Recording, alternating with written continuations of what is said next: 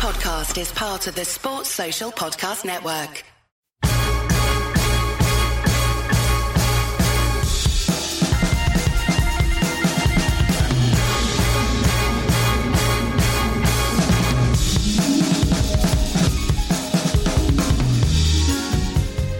Hello and welcome to the Nat Coombs Show and the start of our brand new fantasy adventure. Yep, we are getting into the fantasy game, ladies and gents.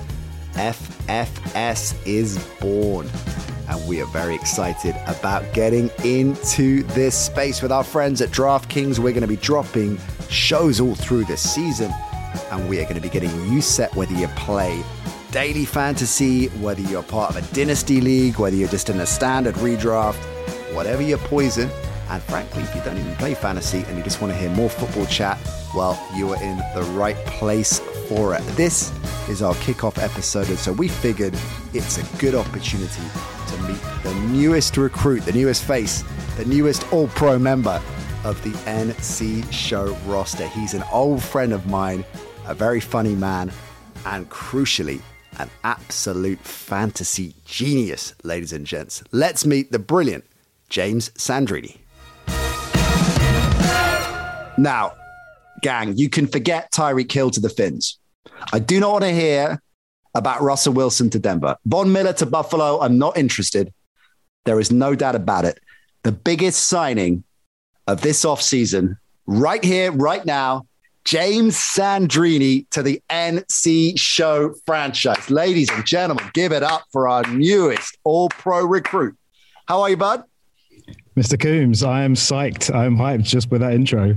Well, I wanted to hype you up because rightly so, because on this show, we obviously have all kinds of experts dropping in different kinds of things. And as well, we have Propo on our edge rush. No, we love Propo. All across the board, whether it's college football, we've got Ben Isaacs, Ollie, of course, giving you the edge on edge rush, Iron Mike, vintage legend, all kinds of sharp stuff coming through. And we're adding to the family, adding to the mix, because I think it's fair to say, and you and I have known each other a fair while, it's fair to call you a fantasy guru, isn't it? Are you at guru status fantasy-wise?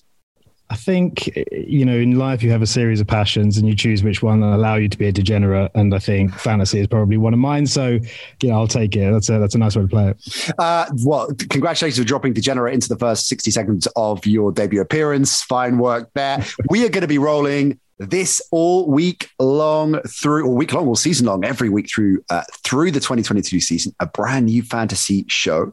Courtesy of our friends at DraftKings, we've got all kinds of amazing competitions lined up. We're going to be, for example, launching an NC Show Daily Fantasy League, which you can be part of. And the whole point of Daily Fantasy, of course, you can drop in through the season. We're going to be giving away tickets to Broncos Jags at Wembley. If you're a member of that league, and details, we'll be announcing them soon, pushing out on social at the NC Show, Facebook, Insta, still on a TikTok. We will be dropping details of the listener league, how you get involved, all kinds of goodness there. So really looking forward to that. Let's get down on this episode, our first episode, to some basics. We're going to talk a bit about draft strategy. We're going to talk about the different types of fantasy games that there are. But first things first, before we get to any of that detail, let's find out a little bit more about you, James Sandrini. So our listeners want to know more about the man, the myth, the legend, the guru that is James Sandrini. So I'm going to give you some rapid fire questions and you're going to help paint the Sandrini picture. How does that sound? Let's do it. All right. You ready? You set? Okay. Yeah, ready. What was the era that you fell in love with the NFL? You're not an 80s child. So when did the penny first drop for you? I think my story is not uncommon. I rejected sleep in favor for sport when I was turning in my late teens, early 20s. And, that coincided with the greatest show on turf, the 2000s, that nascent era for offensive football, really, in the NFL. And I was actually a baseball guy before I was an NFL guy. Got me into reading, USA Today and looking at box scores and reading analysis. And I think that, started to divert me more towards American sport in general. Do you know my favorite part of USA Today is, and I don't know if they still do it, because I was the same. Like, you could buy USA Today was, of course, one of the few things early on that you could buy at Smith's, right? That would give you some kind of American football editorial and American sports editorial. But the rest of the paper is great. Do you remember that page where they just have those really quirky stories, like mini paragraphs of weird and wonderful stories from all around America? Yeah. And look, I think at that time as well, you wanted value for money in your paper. So you were going to read the whole thing. So for me, I might check the box scores. I started looking at the NFL and that. It spurred something in me when I started to understand the game. And it's not the easiest game to get a grasp of, I think, for a UK audience in particular. But, very quickly when I started to get a handle on some of the players and some of the moments that were happening during that era, I remember during that season, T.O. got 20 catches. We're talking about peak Marshall Faulk era. It was quite easy to fall in love with the game. And then in the Super Bowl, you had the longest yard, Kevin Dyson's catch, a yard from the end zone. And I was hooked around that time. And so when did fantasy come into the mix? Good question. I think fantasy gives people a chance. About 20 minutes ago. For me, it was a case of understanding the game in more detail. This is about 6-7 years ago when I started to get into redraft. You want to immerse yourself with more of these like-minded souls. You want to share some stories. You want to share passion with people. And that's really where it came from, that kind of camaraderie in it. It just built from there.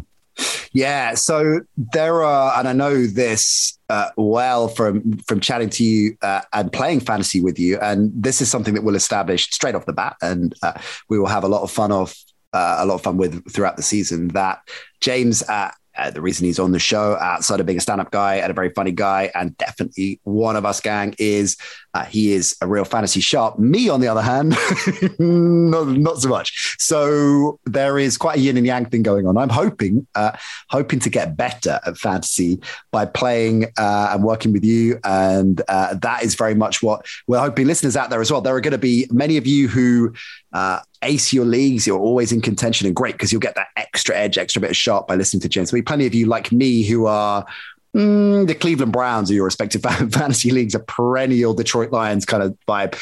You can get better. And for those of you out there not into fantasy, this, much like our Edge Rush show, is going to be a show where we talk football. So even if you don't play fantasy, this is something you can listen to and enjoy irrespective. All right, so back to your quick fire. Favorite all-time player?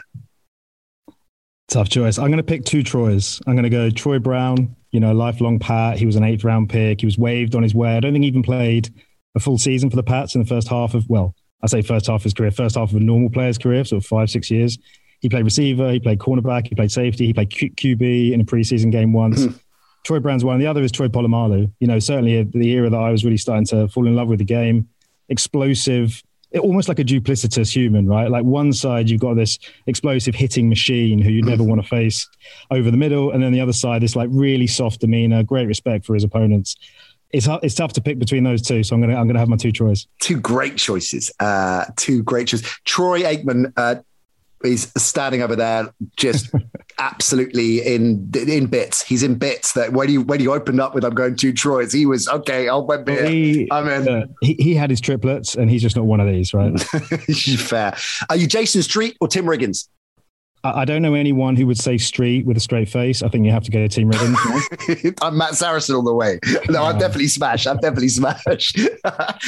Anyone out there, NC show, that would go Street over Riggins? I wonder if Propo in the house. Propo, would you go? Actually, Propo, have you watched Friday Night Lights? No. You said Friday Night Lights. That's on your list of things to watch as well. Have you never watched Friday Night Lights? I've never. I watched the first episode and thought it was too cheesy. Oh, that's right. Yeah, I remember you saying that. Yeah, I've said that before on the show. I don't pay a huge amount of attention to you. All right. Is Eli Manning, James, Eli Manning, is he a Hall of Famer? He's a Hall of quite good.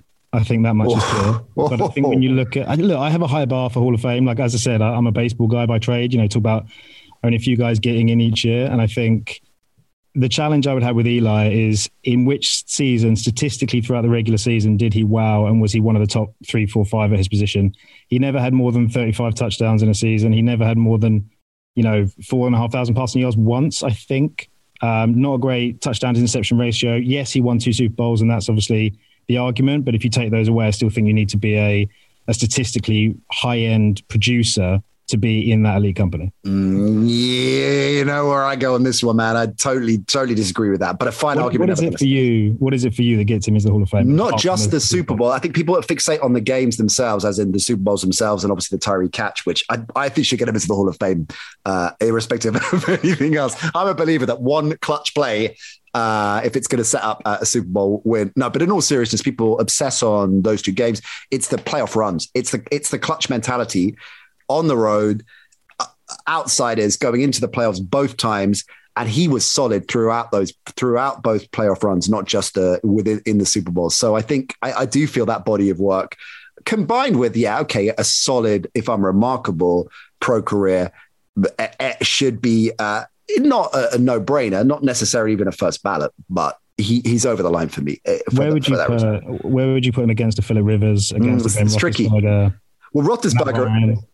Roethlisberger, I know that there is an obsession with the rings, obsession with championships, and as a Marino, a Marino stalwart, and obviously, if we're talking about how we got into the game, Marino was the reason I got into the game. Like, of course, it isn't as clear cut as well. Rings are everything, or rings are hugely significant, but Roethlisberger's case and Eli Manning's case, I think they are. And Roethlisberger maybe a little bit different because you look at the first ring and his contribution within that. I think it's different to the contribution that Eli Manning had within those two championship-winning Giants sides. So I think it extends beyond the championship specifically. And the flip side, I guess, Rivers overall statistically throughout his career, even in terms of intangibles throughout much of their respective careers, sure, yeah, a better player, better quarterback than Eli, but without the championships on the fences, they're all in the same kind of space. But I would have Eli and Ben in there. Rivers, I don't know, I haven't worked that out. And Matt Ryan, well, he's going to win the Super Bowl this year, so that'll settle that. All right, coach, you'd rather have James Sandrini, Urban Meyer, or Adam Gase? If you have to, you've just bought a franchise, you just bought Washington off Dan Snyder, and you have to pick one of those guys. I mean, we know who Dan Snyder would pick, I guess, but we do? He'd definitely go Meyer, wouldn't he? I think he'd go Meyer. And you know what? I'll go Meyer only because it's a more exciting run and I live for the roller coaster. Gase, you just know that you're entering this depressing spiral. So I'll go Meyer in this case. Do you think that having a beer after the game, you'd assume that Meyer, particularly after the infamous Cincy beer game last season, was pretty much the beginning of the end for him in Jacksonville. The assumption is he'd be more of a laugh on a night out. I reckon Adam Gase might be one of those ultra intense people that just lets it go when you're having a few with him.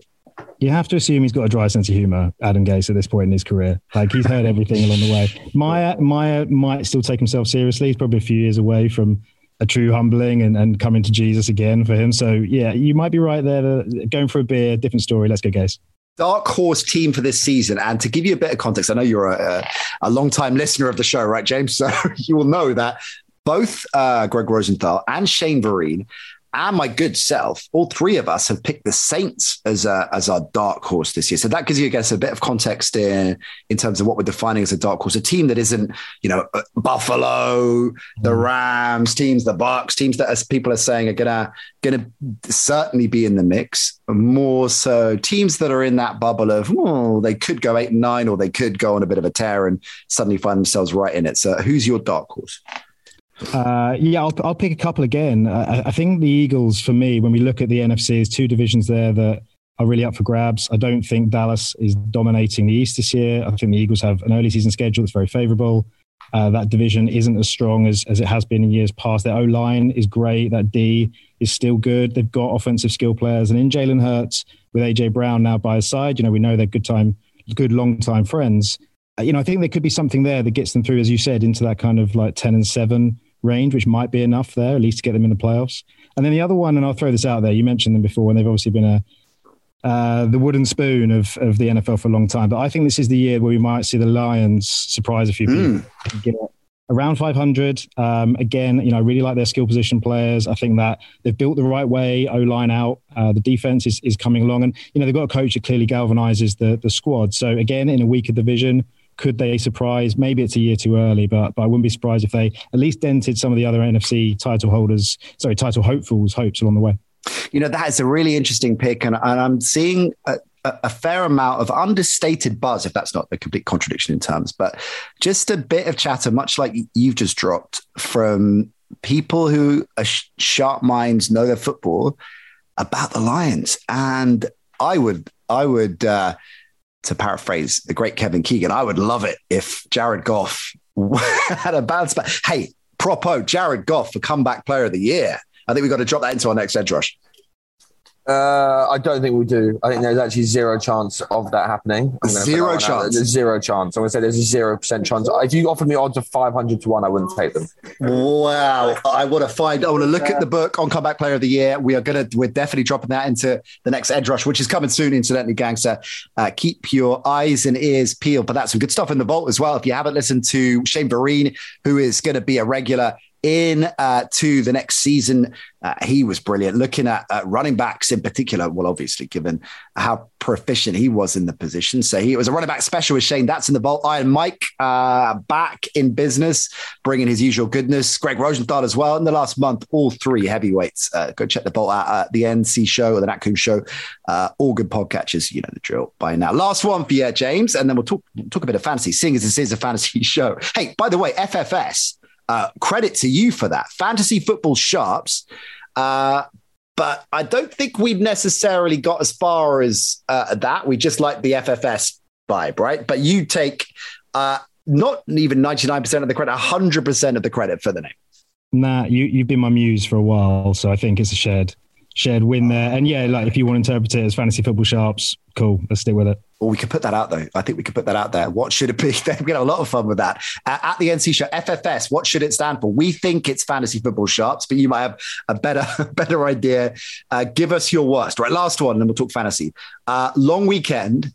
You got a long weekend with, incidentally, either Adam Gaze or Urban Meyer. You can go to New York. You can go to LA.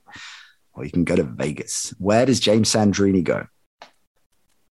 Great question. I think the last weekend of my life is going to be in Vegas, so I'll save that for another conversation. But I think what do we get you like a leaving Las Vegas for? Staying in Las Vegas. I think that's the problem. Yeah. I'll go East Coast. I feel like East Coast makes you tough and West Coast keeps you calm, and I probably need a bit more tough in my life, so I'll go East Coast with Adam Gase, obviously, over beers. Oh, definitely, which I think would be an underrated evening. All right.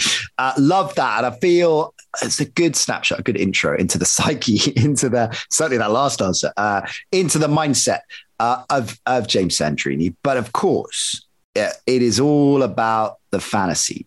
And first things first, let's tee up all the options out there, because if you're new or a casual fantasy player, like got roped into a league and you're one of those guys that drafts and then your team's crap after 2 weeks. This is a story from my own experience. You're crap after 2-3 weeks. You kind of check out, right? You might have lapsed or casual fans out there, or those that are kind of familiar with daily fantasy as a format, but haven't really rolled the dice with it yet. Just paint the pictures. Dynasty, there's standard, there's daily fantasy. So just talk us through the different options, the different fantasy pleasures that are out there. Yeah, let's start framing them around the level of commitment that anyone wants to have and how they like to play the game. So I think the easiest entry point for everyone is daily fantasy. You can start fresh every week. You can learn the game really quickly. You can pick it up and put it down during the course of the season. You're not bound by anything. You can play on your own. You don't need to have a lot of pals that are into the game. So I think that's a really good entry point for people. And, I think people who love fantasy still play daily. I think it is one of those fundamentals for someone who's in the game, because you're looking for an edge, right, in whatever game you play. And daily is as good a place as any to find that on a week-to-week basis. It means it's harder for the powers that be, Vegas or otherwise, to determine the lines. We know that there's a lot of opportunity there for players. Redraft is where things start to get a little bit more tactical. You're taking a team or building a team for the entire season. It's aligned with the NFL schedule. You go from September through till playoffs being played in December and into January. You can have trades. You can interact more with your league mates. It's a bit more strategic, but it's more time consuming as well. You've got waivers to navigate. So I think, for someone who's played daily, who's looking for that next step and something that's really going to test them over the course of a season, where they want to really chart how players develop over a year, redraft's great. Redraft, just on redraft, just to jump in there. So again, as you said, with daily, you can hop on, and we're going to have, as I mentioned earlier on, an NC show league, so you can get involved with that, but you can just dive in and jump off whenever you want. With the redraft league, And we're also going to do, I think, Ol and I were talking about this earlier, we're going to do an NC show league as well. And we'll all be in that. We'll get Ben in it. Mike hates fantasy, so there's no way we're going to get him involved. But we'll get some of the regulars in the mix and then run a competition on social to win spots in that league as well. So we'll have a bit of fun with that. But if you don't get into that league or don't want to get into that league, you can set up a league with your mates, but you can also just join other leagues as well, right? So all the major platforms like ESPN, NFL, they all have fantasy leagues that you can join or get a couple of your mates. You don't have to necessarily put together a 10, 12 team league to do it, right? It's very easy access. Yeah, 100%. And look, there's a wonderful community of people out there that love the game, that are in leagues now looking for more people to play. So yeah, you're absolutely right. And I think that's a great way for someone to start building a community of people, particularly if you're really into the game. And perhaps you don't have that many people around you that are. Go into one of those leagues, start meeting those people, have conversations and see what comes of it. And you may indeed be starting new leagues with them down the line. Okay, so I cut you off. You talk daily. You talk. I get used to that, by the way. Talk daily. Talk redraft. I think I know where you were going. Dynasty, right? Well, I'm going to throw best ball in the mix first. It's somewhere between redraft and daily. It's great if you love drafting. If drafting's the thing that really excites you, and I'll be honest, it's one of the things that really excites me. Best ball's great. You put together a team before the season. That team just plays out. You don't trade. There's no waivers. There's no lineup selection. You could have 50 teams, 100 teams, and you'd have to do no more work. And I think for someone like myself, who's very keen to stay in touch with the league throughout the year, there are best ball leagues that are drafting in May, June, July, when it's pretty hard to pick up a redraft league around that time. So best ball's a great kind of middle ground for people between redraft and daily. But yeah, look, I think for me, in terms of where this all ends up, it's into dynasty and variations on dynasty leagues, including things like Devi, where you are in control of players as they come out of college straight into league. But dynasty basically being a format where you carry over players year to year. You're trying to build a squad in the same vein as the NFL franchises are. And for me, I think the majority of players like formats that mirror the game. If you've come from the game and that's what's really excited you, you want to have your own version of that. That's what fantasy is all about, right? Being able to put yourself in the seat of a GM or a coach. And that's where dynasty comes into play. What kind of GM / coach? Because obviously you're controlling your, Belichickian style. You're doing both. What kind of who do you try and whose style do you try and mirror when you're putting your teams together and imagining and role playing? Are you kind of old school Ditka and Singletary kind of vibes? Do you feel you're like that with your players? Are you more of a kind of new generation McVay? You're a contemporary of theirs. I mean, what's the Sandrini coaching model? I like that 80s, early 90s approach of just shouting at them until they get it right. Yeah. Look, my players on my fantasy teams probably don't know that, but I'd like to think it makes it week on week.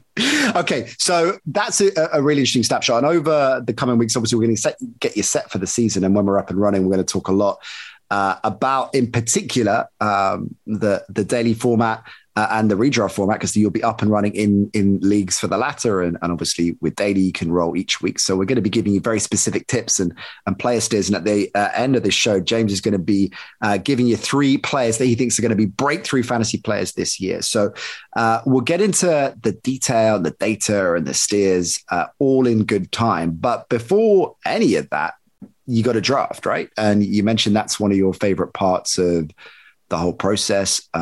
So let's drill down, I think, on this episode, our first FFS, into that a little bit more, and do's and don'ts. So what is the best way to approach a draft? If you were looking at X number of key things to consider to get your draft on point, what would your pro tips be? Yeah, look, we talked about what kind of coach am I, what kind of fantasy manager am I. And for me, the area where I think I succeed the most, the edge that I have is around roster construction, understanding where those gaps may be, those opportunities in scoring, in formats. And I think that's where it has to start for everybody, is think about what kind of squad am I building here? How deep's the bench? Can I trade during the season? Are there going to be waivers?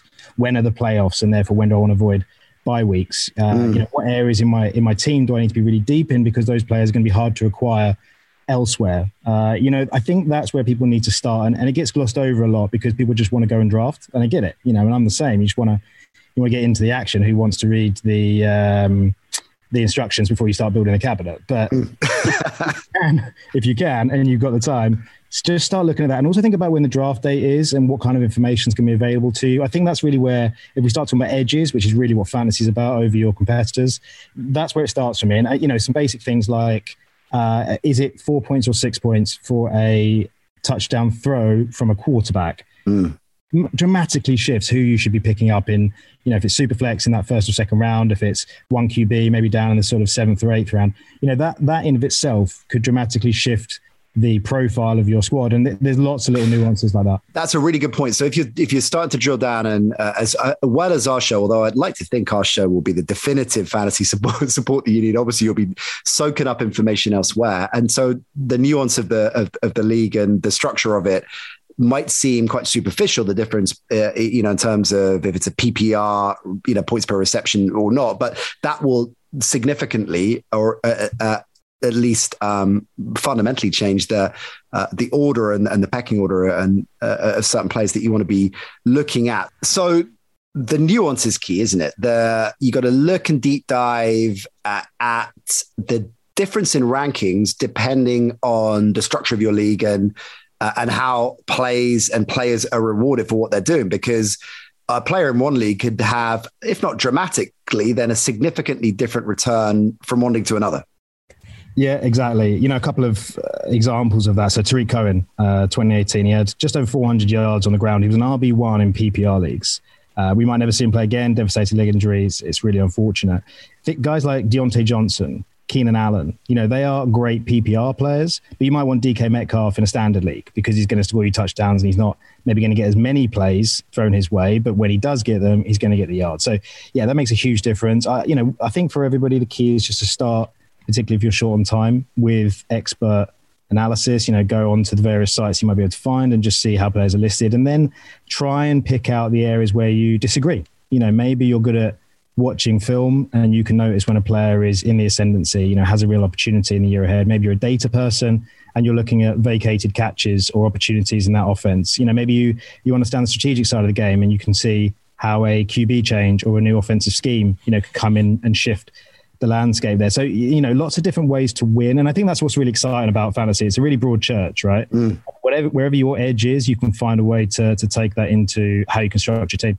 You realize I'm drafting Jared Goff in the first round on the back of that. But on that, so quarterbacks obviously in most formats are highly prized, and typically looking at mock drafts kind of going into this season, if not exclusively the first round as quarterbacks, then obviously the significant representation are quarterbacks, right? Is that consistent with any league that you're playing? So there are certain givens that you draft a quarterback high, and different people have different mindsets and theories and think, well, actually, let's get a player like Najee Harris early doors, because otherwise that position is quite slim on the ground and I'm going to be struggling a little bit later on. And that, again, I guess goes down to your point about how you want to play it and what your technique is. But are there certain unequivocal factors to fantasy that are just uniformly adopted? You mentioned something there around, do you go QB, do you go for a different position? And I think a starting point, we spoke about rosters, it is what's called positional scarcity. So yes, in most leagues, a QB might be a high scoring player, but the fact is that the 12th or 24th highest scoring QB, and the reason I use 12 and 24 is your standard leagues have 12 teams in them. So, QB1 versus QB2 versus QB3. The difference in scoring between those players tends to be relatively slim in many formats versus a RB1 to an RB2 or an RB3 even, where you see these huge gulfs. So, a key part of it is not just understanding who's going to score the most points, but where those drop-offs are. And I think, a smart way to approach that is just to create some tiers of players where you feel really comfortable. So Najee is a good example. Is Najee this year that much better or worse than Eckler, Dalvin Cook, for example? Maybe yes, maybe no in your mind, but if not, then you can wait on who is going to get picked later in order to pick someone else who's in a higher tier in their position. Okay, that's interesting. What about kickers and defense? Because typically they go in the deep waters at the late rounds.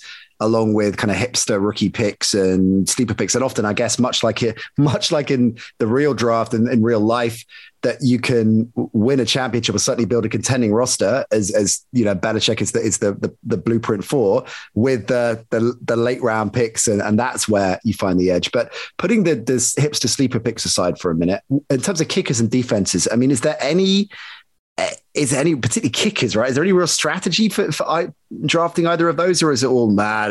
It makes very little difference who you end up with. For me, as long as you pick them in the last 2 rounds, I'm happy. And the issue with defense and kicker is it is so volatile year to year. Like, there have been units defensively that have been dominant for periods of time, but even then we're talking 2 or 3 years maximum, which with, if we talk about quality receiver, quality tight end, quality running back, their careers are far longer. So that's tough. Kicker, as we know, I mean, this is a position where there's high turnover during the course of a season for many squads. Like, name your top 5 kickers.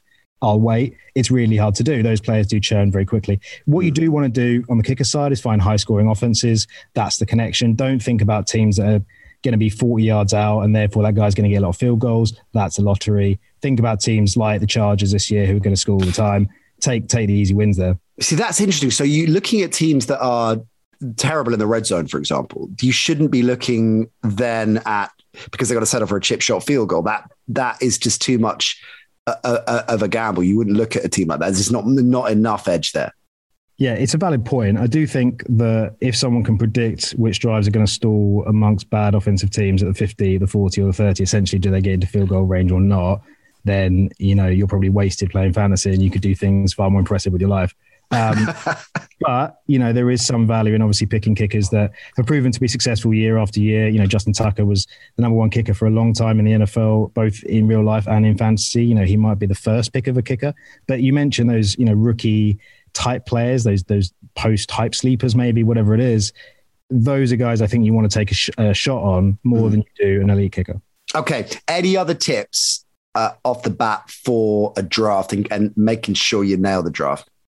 Yeah, look, I think there's a couple of things to bear in mind. We see some trends like second-year receiver, third-year tight ends. They tend to be players that break out. If you can build your roster down the draft order with players who are only an injury away from having a dominant fantasy season, I'm thinking handcuff running backs, for example, then you give yourself a chance to really dominate.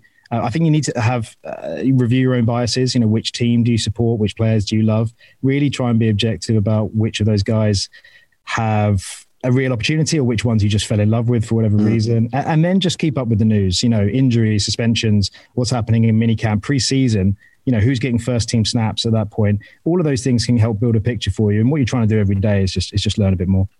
That is a really good point, actually. And I think that outside of and look, there are varying degrees of, like in anything, caliber of reporting and how much you buy into them. But there are certain beat writers out there. I mean, Jeff Legwell, for example, who's been on this show, is absolutely brilliant. I remember him talking up the Broncos secondary a couple of seasons back. When you think about the young secondary, you think about all of the great defenses he's seen in Denver over the years, and you start to pay attention to that, for example. So whatever the equivalent is, if they're beat writers that you've got a lot of respect for, that are watching day in, day out, and they've got a good broad, often that's important, a good a broad context to lean on, and they're particularly keying in on a certain player. That's the kind of thing that could prove to be really, really significant, and maybe kind of just take you away from the thundering herd in terms of picking something that somebody else isn't necessarily thinking of. Or what you could do is my approach to the draft, which is basically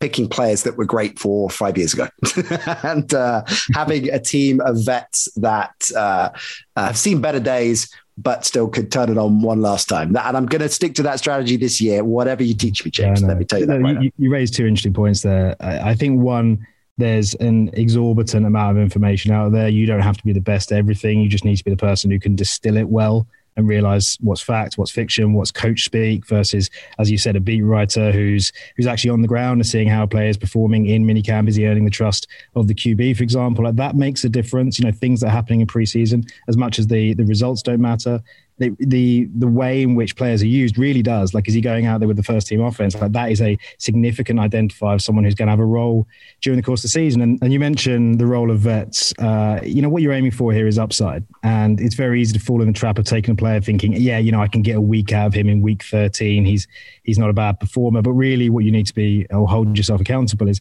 who are those players that are going to show demonstrably greater value during the course of a year than they may start with. And again, we mentioned, handcuff RBs, think about rookie players that come into the league that maybe don't have the profile today, but could be by the end of the year. Whatever format you're playing, those tend to be the league winners. Love that. I'm still drafting Deshaun Jackson, just to be clear. All right.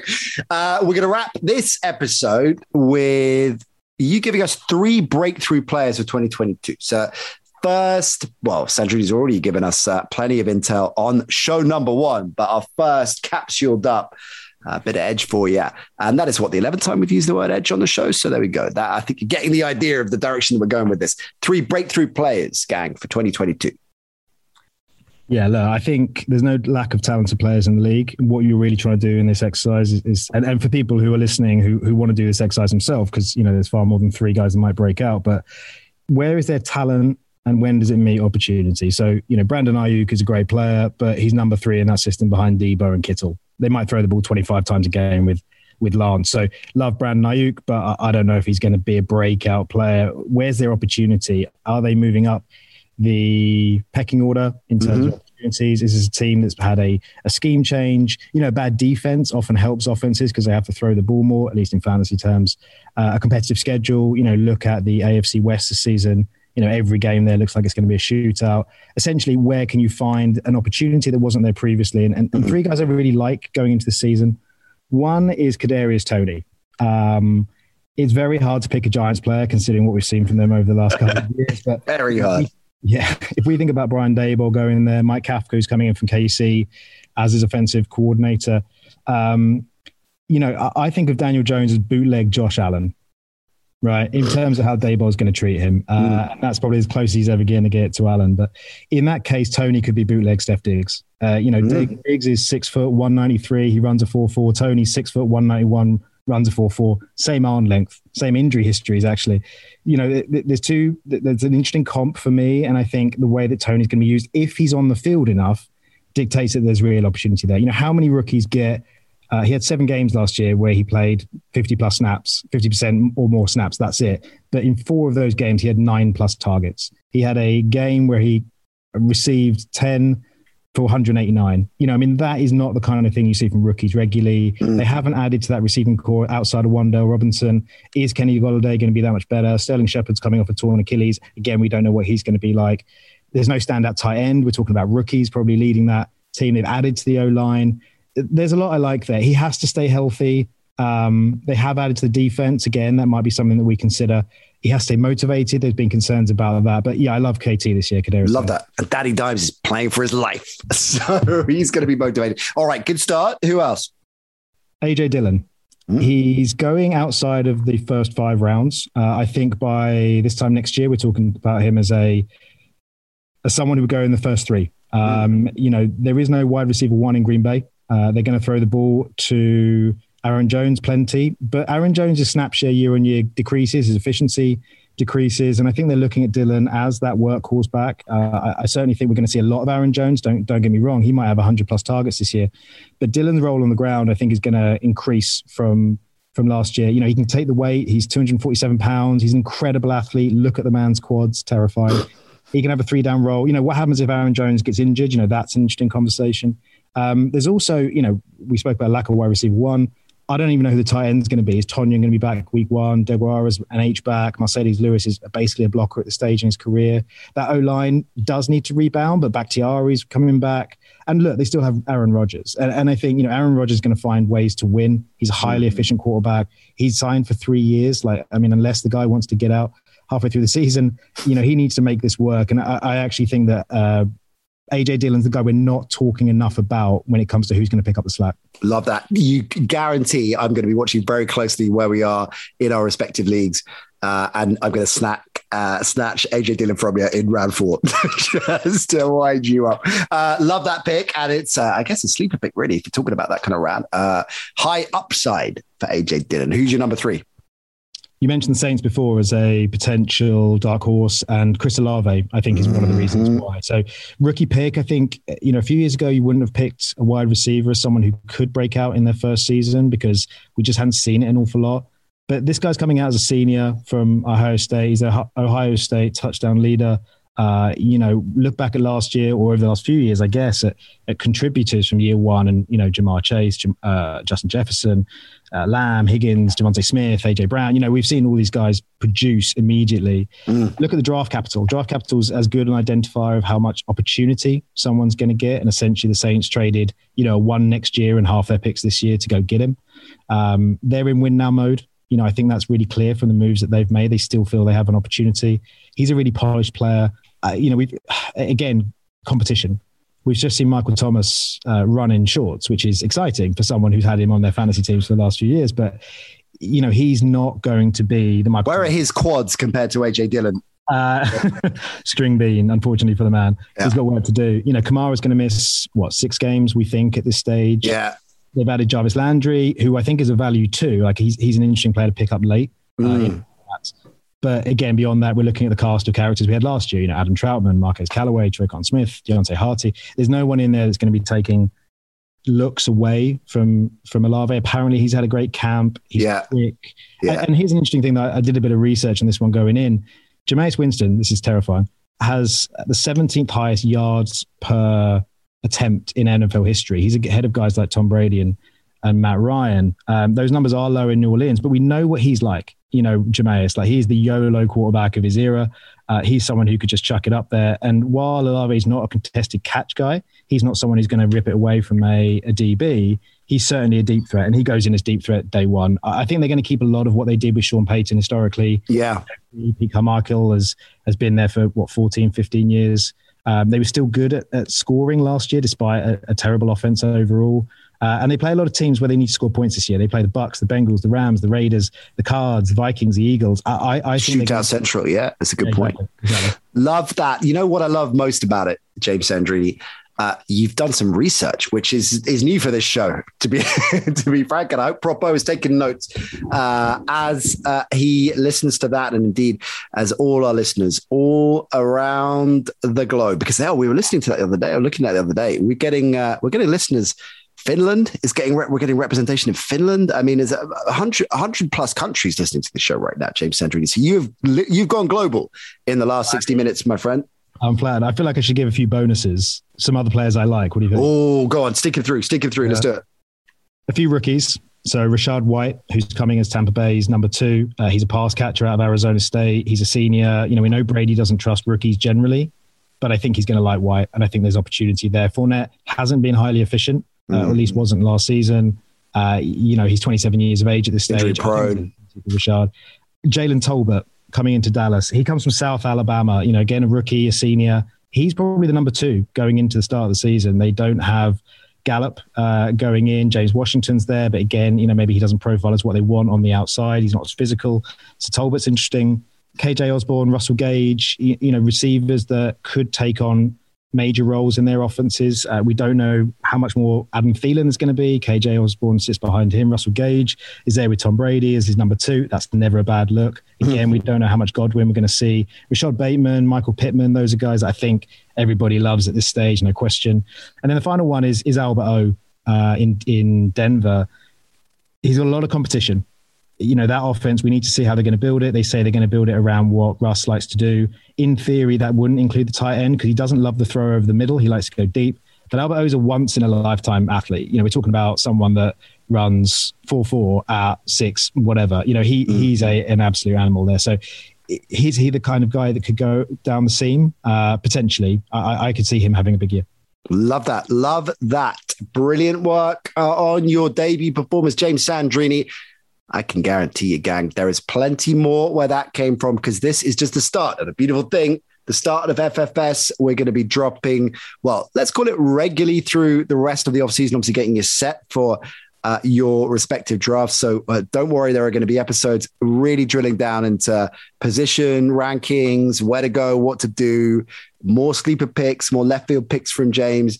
You will be absolutely top of the class, front and center in your respective leagues if you keep it tuned to FFS. And then every week through the season, we're going to be rolling all kinds of tinkering and wheeling and dealing you need to do. And of course, the small matter of daily fantasy, along with our friends DraftKings. As I said earlier on in the show, 2 or 3 times, I think, we're dropping a listener league. You can play each and every week. Propo is on the case setting that up. We're going to be releasing information about how you join that listener league ever so soon. So keep your eyes and ears peeled at the NC Show. Facebook, Instagram, Twitter, still no TikTok. We're back next week with the brilliant Ben Isaacs back in the house. And we've got some other very special guests coming your way very soon. So keep it locked in right here on the Nat Coombs Show. James, you deserve a glass of the good stuff after that, my friend. Appreciate it. Thanks, Nat. Enjoyed it. Look after yourself. You will hear from James very soon. We'll be back next week. Look after yourself, gang. Bye for now.